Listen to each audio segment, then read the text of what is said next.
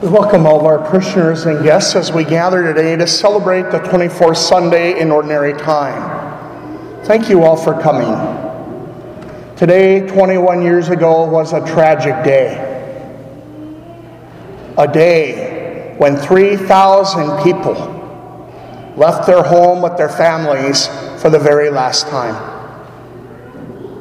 Imagine if that catastrophe were to come to Jamestown. 3,000 people tomorrow would die. That would be 1/5 of our community.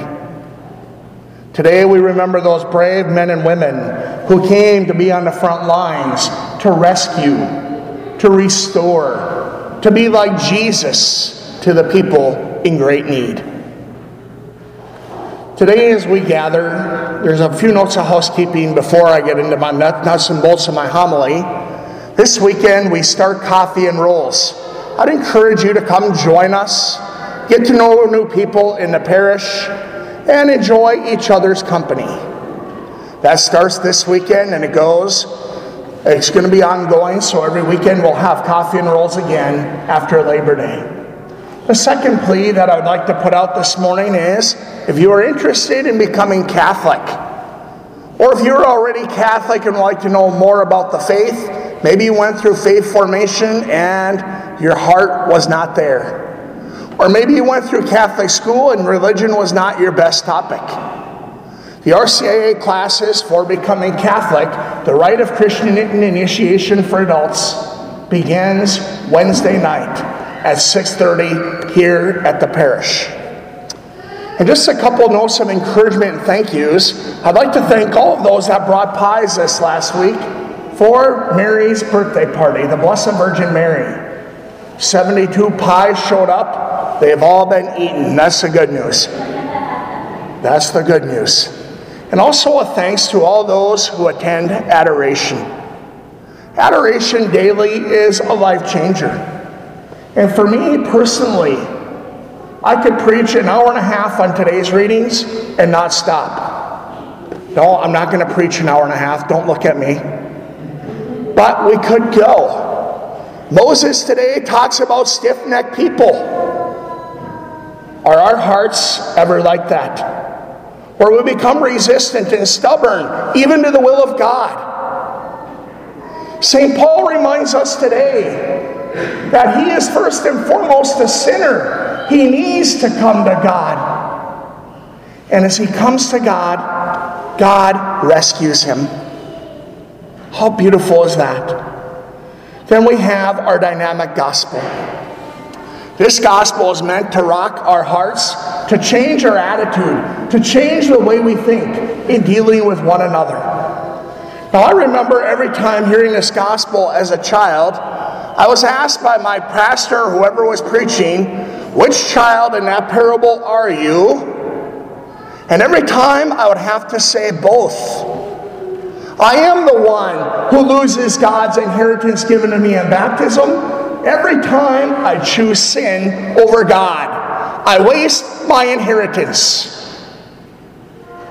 But God is always merciful. He's always welcoming. He's always generous with his love as he continues to invite us home all the time. Imagine going and telling your dad you want him dead and you want the inheritance that is promised to you. Our inheritance begins at the baptismal font. That's why we're asked to stay free from sin. How many people today are dead in sin? Because they've not lived up to those promises. They've fallen out of grace with God. They've lost friendship with God. There is no relationship with God. Now you might think that is not me. I am here because of God my Father, you might say. And yes, thank you for coming today. But I think sometimes people in the parish can be like the older son in today's parable, who is upset and who is angry. People aren't coming to church. I'm here. I fill my pew every Sunday, Lord. I pat myself on the back. This same group of people might leave Mass before the final blessing. As they leave Mass before the final blessing, they don't even wait for the Father's blessing from heaven. They're in such a hurry. They are here with their heart, or they're here with their body. Their heart might be far from God. What is our attitude? What is the problem today? The problem in today's gospel is the Father is here for both of his children, and the two sons do not recognize him. One squanders the inheritance. The other is angry and does not recognize everything he has is from God. And that's why the spiritual fathers of the church tell us today that the three things that are lost in today's gospel, what are they? The lost sheep, the lost coin, and the lost sons. When we are spiritually lost, we go to a place where we are alone. The spiritual fathers tell us to look at Adam and Eve. After they sinned, what did they do? They isolated. They withdrew. They were all alone. What about the addict who knows that they need to go and get help, but would sooner sit and sly and be in their sin? To be alone is not going to God. Take our grief, for example, when we lose a loved one. And we're not going to God, the Father, and trying to white knuckle it on our own. This is never good. Not reaching out to our neighbors is never good. All these that are lost in today's gospel are found because God stands there waiting for them. The only one that's not found today is the older son. He remains lost because he does not know how to receive love from God the Father. We can be like that for years and years and years and say, I showed up for Mass, but I have not taken anything away or tried to go out and make a difference in the world. Being the older son is not receiving from the Father. What is he doing? He is trying to get the Father to be good to him. He's not trying to live for the Father. He's looking for the reward. And the Father is good to him, but he does not know how to receive the love the Father has for him. He does not recognize that the Father has given him everything. This brings us to our second point. This past week in my holy hours, I've been meditating and spending a lot of time on what would happen if there was no priesthood and sacraments. What would happen if there was no altar of sacrifice? What would happen if there was no Eucharist? What would this church building be? The younger son lost his way, and he lost his view on redemption. And I think sometimes we don't think about how our sin affects our salvation. We can be like that, not knowing the need of a Savior. Adam and Eve, they isolated, they withdrew. The third point today is when we lose our need of a Savior, how do we respond, or how should we respond? When we lose the story of salvation, the encounter with the living God, we too can turn inward into our own hearts. And when we turn inward, we become the captain of the ship of our soul. And then we have this attitude, if it looks right, do it. If it feels good, go for it. If you believe it, it may be your truth. The captain of our soul, instead of turning to God, navigates on water with its own stars and will eventually lead to shipwreck. Father John Riccardo is a man I listen to often on podcasts. I pull a lot of ideas from him, and this past week as I was listening to one of his talks, he talks about the 3 signs of a shipwreck. He calls them the 3 deaths of despair that face our culture today. because we have turned inward rather than turning to God. And what is the first? The first is suicide. Suicide. Many of us here have been impacted by it. I have a first cousin who committed suicide. I have 2 close friends who committed suicide.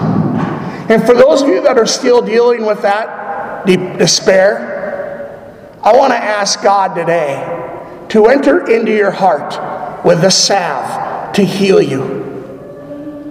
Why is this such a despair and a shipwreck? The suicide today is 30% more than it was in 1999. We're at an all-time high. And since COVID, the numbers have even skyrocketed. It is now the second leading cause to death. Not because of poverty, but much of it is happening in rural America. Now, if you go to Africa, suicide is unheard of. Why? Because they seem to be joyful people. What happens when we have suicide is all this stuff we have God, and we are bored like the older son in today's gospel. The second death of despair or shipwreck that he talks about is the cirrhosis of the liver, especially between 25 and 34-year-olds. Alcohol-related death. We get so hurt, we hurt so bad that we turn to things to numb our pain. And these things are not good for our body. The alcohol deaths have tripled in the last 20 years. Guess what, folks? It's up 10% since COVID. God the Father is here waiting. We don't have to despair. We simply have to open our heart to be able to relate to Him. And the last one is opioid addiction. Those of you that read the Fargo Forum see so many of our young people over there passing away. A good friend of mine who works in the funeral home says most of these deaths that are happening are opioid related. And that's why Father Ricardo says that 5% of the world's population consumes 80% of the world's opioids. I am not here to convince you we have a problem like the 2 sons. I am here today to tell you that God the Father is always here waiting for you. Don't leave Him abandoned. Don't leave Him alone. Today the 2 sons would not talk. They would not interact. And God the Father had to watch His hatred between His boys. And that's why sometimes I think at Mass, we come and we just show up. We don't prepare the readings. We never look ahead what the gospel might be to have some sort of idea. Sometimes I think we don't even talk to God in our problems. I tell you this, why? Because God is pushed off the stage when despair and aloneness is in our hearts. And when God is pushed off the stage, the creature loses meaning for what he is made for. Because without God, we do not have meaning or purpose. How does the heart receive from God like the older son today? We run to Him. We sit at His feet and we spend quality time with Him. Not in a hurry to get out of church after Mass to the parking lot. Not to negate Him the other 6 days this next week. And I think that's why our heart needs to recognize this, that in all circumstances, what the Father has given is for our sake. We should never take our blessings for granted because God is that generous with us. Praise be Jesus Christ, now and forever. Amen.